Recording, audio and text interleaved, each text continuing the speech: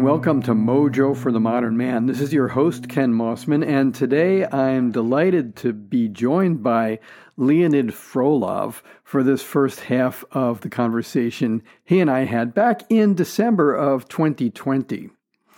To meet Leonid is to fall in love with Leonid, and to get to know him is just to fall farther and farther in love with the man. He's incredible in more ways than I can name, and I trust that by the time this first half of our conversation is over, you too will have fallen in love with him. And in this first half of our conversation, he talks about growing up in Soviet Russia and tells a story of waiting in line for grain all day, by the way, and faced with an opportunity to create magic and memories from just about nothing. He also digs into the influence that his parents had on him, specifically his mother's influence in terms of developing acceptance and resilience, and his father for teaching him to love the natural world. There's a whole lot more to this. I won't spoil it for you. Just a quick reminder before we get into it. If you have not yet, please do subscribe to Mojo for the Modern Man on your favorite podcasting service. And with that, let's dive in with Leonid Frolov and I. Enjoy. Leonid Frolov, welcome for joining me here on Mojo for the Modern Man. It's great to have this time with you. Welcome. Thank you, Ken. Thank you. Yeah, thank you for inviting me. You're welcome. Thanks for saying yes. So let's start here. What was it like growing up in your part of the world? Yeah, I've been thinking about it. So how do I bottom line that? You don't have to. The good news is you don't have to bottom line it. I'll bottom line first, and I will kind of unpack it a little bit. So it was so many things, and it was never boring. That's the bottom line. Yeah. It was really, truly many things. Lots of joy and happiness and surprise and sorrow and despair, the world and the family was so different from the world outside, and it was sometimes hard to connect those two. But overall, I would say it was very interesting. It was really, really interesting. A lot happened when I was growing up there in the Soviet Russia. Yeah, and Soviet Russia was a big place. So where? I was born in, grew up in the area of Ural Mountains on the western side, which is European part of Russia. Kind of like in the middle of it, in the steppes. And then I moved to St. Petersburg when I turned 17. And that's where I lived most of my adult life in Russia. Yeah. Yeah. And I've heard stories of your childhood that you've shared elsewhere. And yeah, share a few stories about life at home as a child, if you would. Yeah, of course. Well, one story that kind of stands out, and I just love that story. It warms up my heart every time I think about it. And I was a kid, and I remember it was a time when the cosmonaut Gagarin flew to space. Let's see, that was 1961. So I was 4.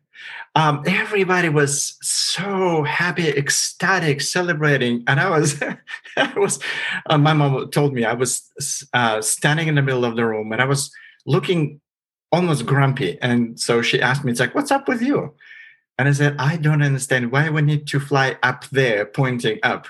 Why we have so much work to do over here."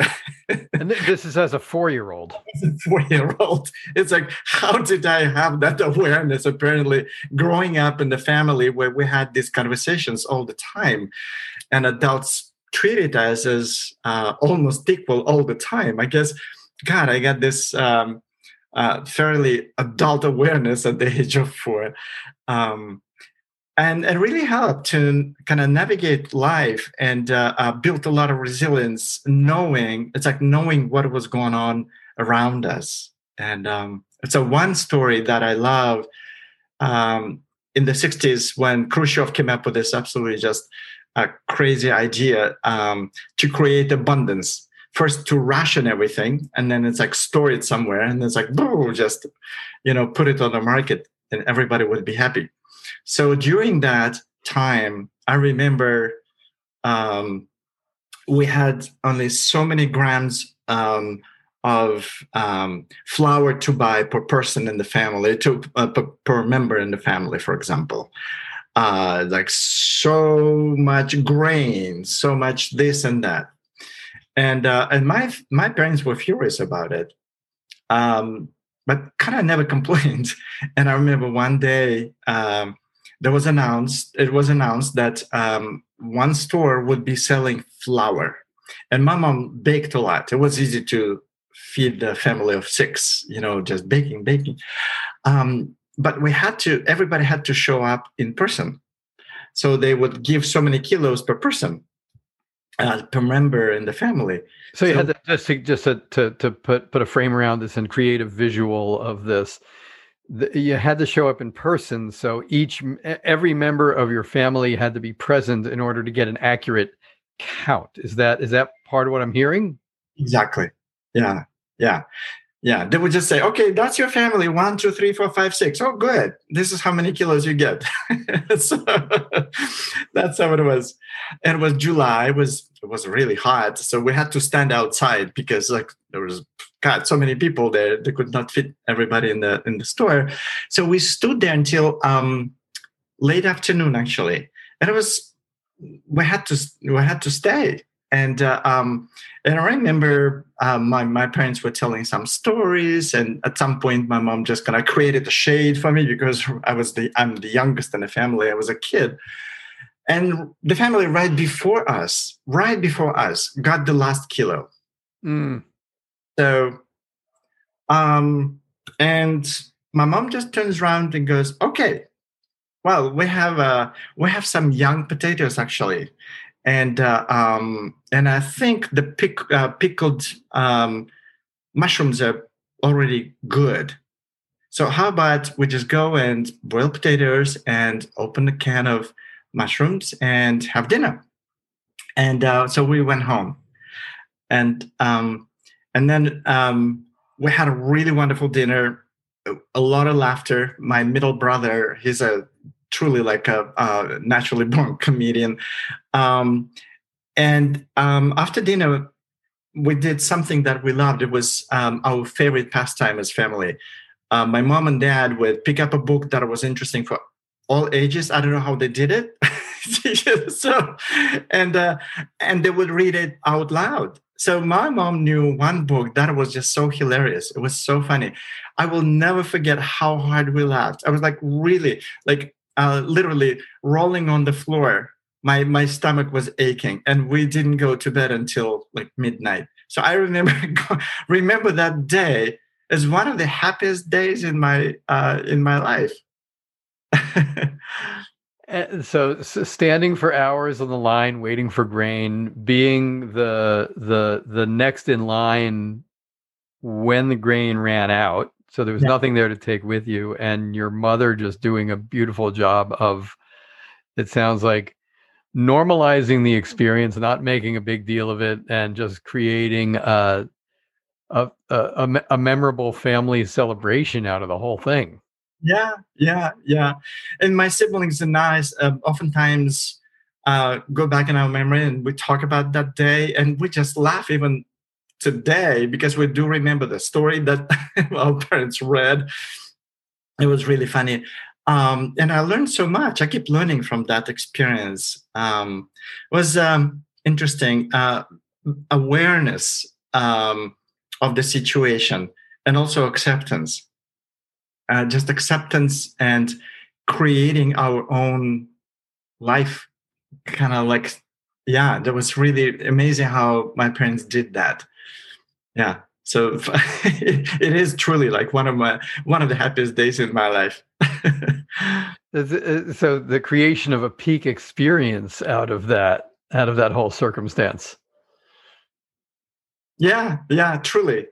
Yeah. Oh, and yeah, and on the way back home, there were some jasmine shrubs, and so my mom and dad, they were very much into nature, and said, "Oh, actually, wow, it's jasmine, it's blooming. It makes amazing tea." And we're like, really? It's like, oh yeah. So we all just gonna pick the flowers, and I went home. It's like, Mom, can we just make tea? And like, it smelled amazing. It was like the first time I tasted jasmine tea, fell in love with it. So, and it was part of the whole experience. Wow. Yeah. Yeah. That is, I don't know how else to say it. What an amazing story of creating magic in many ways, creating magic from nothing. Yeah. and everything at the same time. Exactly. Yeah. So you have other stories, and how old were you at the time? I think I was probably like 8 or 9 at that time. Yeah. Yeah, so not a super little kid, but a slightly larger little kid. Yeah. So what called you to St. Petersburg? It's hard to tell, actually. It's hard. I don't remember at which point I decided to go to St. Petersburg.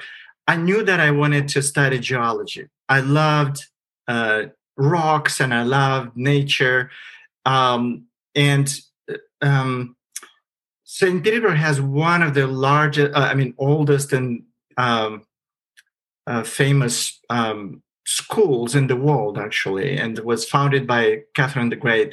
And I knew about that. And I just wanted to go there for the tradition and not necessarily for the fame of it, but something is like for the experience and also to experience St. Petersburg.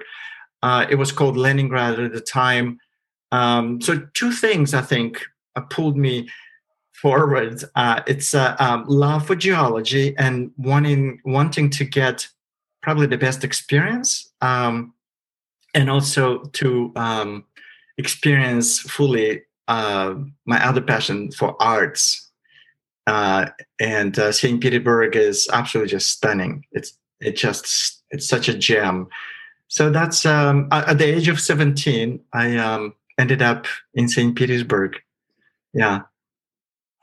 And that's when you started your university education? Yeah. Yeah.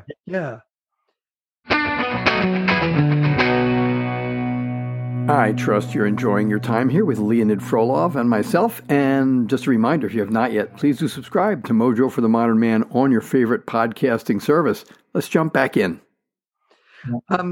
You have other stories. I know when you and I were speaking, setting this up, it was actually the first time I'd ever heard you tell a story about your dad. And I know that you've said many times, like both of your parents had an enormous influence. And if you look at both of them, what influence would you say each has had on you? Yeah. My mom, she truly coached me resilience. I mean, I just learned a lot about resilience and acceptance from my mom, and creating magic from any situation. And my dad, I love nature, and he actually kind of he was just, I think it was his temple, like nature, like going into the woods or going by the river or the lake, and he just showed up so beautifully, and he taught us so much about nature. So that's his biggest influence on me, connection to nature, appreciating nature. Actually, my mom also experienced that influence on my dad. So that's the biggest influence, I would say. What was it like going out into the natural world with him? It was amazing. It's like he was like a kid. He was like a kid and also like a wizard. He just knew everything. So he would just ask us like, "Wow, what is that bug?" He would just tell me everything what that bug was. Or he knew all the mushrooms, and he knew like which ones are good, which ones are not, and he talked about nature. When he talked about nature, he kind of sounded very humble. I remember that feeling. It's like, we're just so lucky to be here, so to speak. That's the feeling I got. Like, just be gentle and like slow down. He would always tell us, like, you know what, when you're in the nature, just be quiet and you'll hear nature speaking. Trees are talking, of course, birds are singing, but if he said, if you stay quiet long enough, you'll hear even more.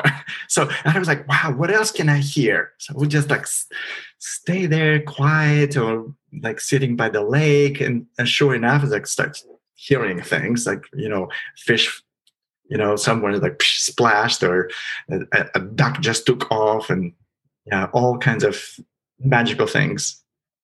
And what kind of work did he do? He was a geologist as well. So he was a geologist. So that's how we got the bug. All my siblings got trained. They went to college and studied geology, and all of them worked as geologists. And my dad was absolutely passionate about it. He would talk about rocks as like people. Actually, he talked about rocks more than people. Never talked about people, actually, but you always talk about rocks and birds and animals and trees and grass. I'm imagining some listeners saying, geez, I wish my family talked more about rocks than people. Oh my goodness, refreshing conversation. Yeah, beautiful. And there's one particular story that I've heard you tell many times that I think is so it speaks so much to the nature of your mom, and if you're willing to tell it, the story of your coming to terms with your own sexuality and a system that refused to in any way come to terms with your own sexuality. You wouldn't mind if you don't mind telling that story. I think there's just such huge learning, and it's a gift. Thank you. Yeah. Let me take a deep breath. Yeah, take your time. Yeah. So, that story had a huge impact on me, and truly revealed a lot for me. When I just started realizing that my sexual desires were not so common and widely accepted, I was just curious. It's like, what's happening with me? It's like, what's going on? And at that time, there was no information about sexuality, about gay, lesbian. There was no information whatsoever. It wasn't even in the language. People didn't know how to talk about it. So I was curious. It's like, wow. It's like, who am I? What's happening with me? It's like, how I'm going to live this life. And you were how old? At that time, I was 17. Yeah. Okay. Yeah. Yeah. So I was looking for answers, and I made an assumption that it's all in my head. So, and there were no therapists at the time in modern sense. So I just went to see a psychiatrist, and he listened to me, and then asked me to wait outside of his offices, that I just need to fill out some papers. In about 5 minutes, 2 nurses showed up, male nurses, grabbed me and put me in the ambulance. And I had no idea what was happening, where I was going. What happened? They took me to mental institution, which is in St. Petersburg and not far from downtown. Ironically, it's like surrounded by some of my favorite places that I loved, and I was scared. I didn't know because nobody explained to me what was happening, why, where I was going, for what reason. So yeah, I ended up being there for many months. I just remember it's interesting how I did not really keep track of the time. I remember that this happened sometime like in early fall, and when I got out of it, it was end of winter. So wow. Yeah, and so they didn't. They did some things that I wouldn't say were malicious. They tried to change me, to make me normal. I put it in quotes. Yes, exactly. Yeah, and so the last thing they tried was fasting, no food whatsoever. Apparently, there's some theory that during fasting, the kind of brain rewires itself and puts everything back into order, so to speak. So yeah, and I fasted for 11 days, and then at that time, my mom discovered me. So my family didn't know for a long time what happened to me, where I disappeared, because I had no contact with outside world for quite a while. And then I managed to charm one of the nurses, and she let me call my brother. And my brother came for a visit, talked to the doctor, and he saw me when I was already like in the middle of fasting. So I was very skinny. My blood pressure was very low. I was just kind of holding onto the walls to walk. And at that time, my mom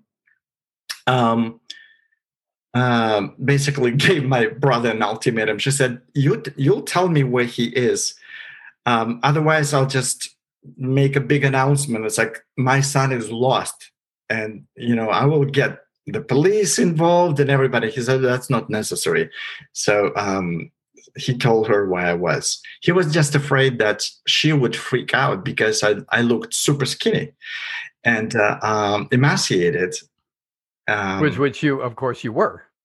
Exactly. Yeah. I was. Yeah. And so he said, "Well, Mom, probably this is not the best time to go see him there."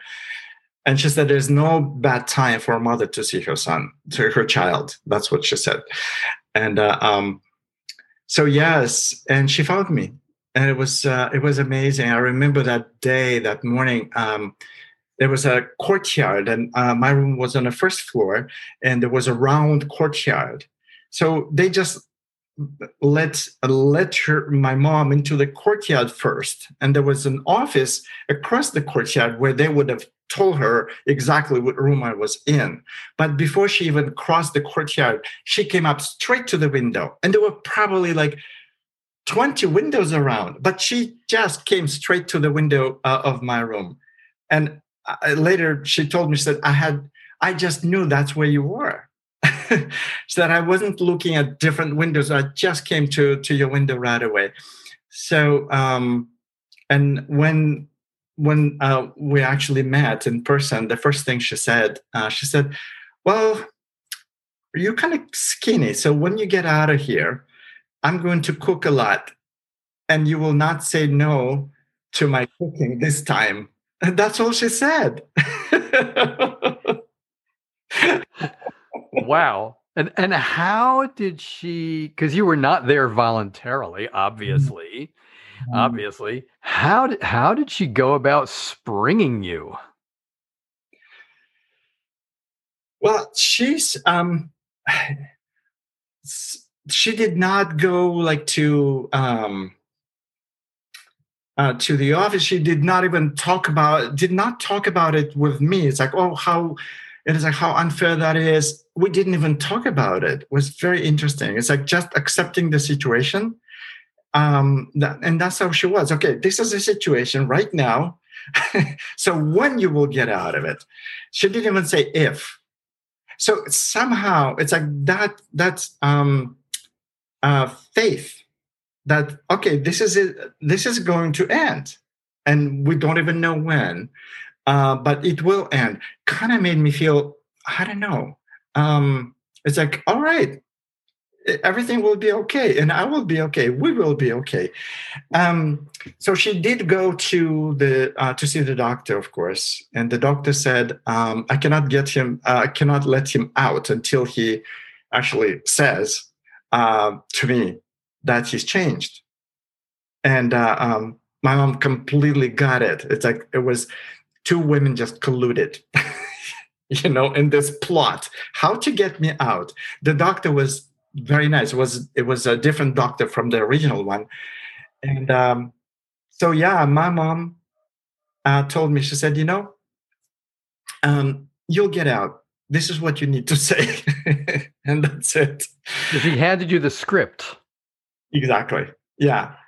Yeah. And then literally the next day, I was asked to go to see the doctor, and she looked at me. So she said, "How do you feel now?" And she stared in my eyes. And it was like an amazing connection, that silent connection. It's like, oh yeah, we're doing it. Great. We're like, I felt like we were partners. And I said, oh, I feel completely different. And so I of course I created a big lie. And so yeah, she said, okay, you can go, you can go this afternoon, you can go home this afternoon. So that's how it all happened. Thank you so much for joining me and my guest Leonid Frolov here on Mojo for the Modern Man. And of course, Leonid and I will be back for next week's episode. We'll hear more of his great stories. Meanwhile, if you want to check out Leonid's work, you can visit him on LinkedIn and, of course, on Facebook. And there are links on the program notes for today's episode. And please do visit me on my website, Cirrus Leadership. That's Cirrus is in the cloud, CIRRUS leadership.com. You can pick up a free gift that I have there. You can sign up for my weekly musings, and you can also visit the podcast page where you'll find every single episode of Mojo for the Modern Man. Speaking of which, if you have not yet, please do subscribe to Mojo for the Modern Man on your favorite podcasting service. And with that, I look forward to being with you again very soon. Be well. Take care.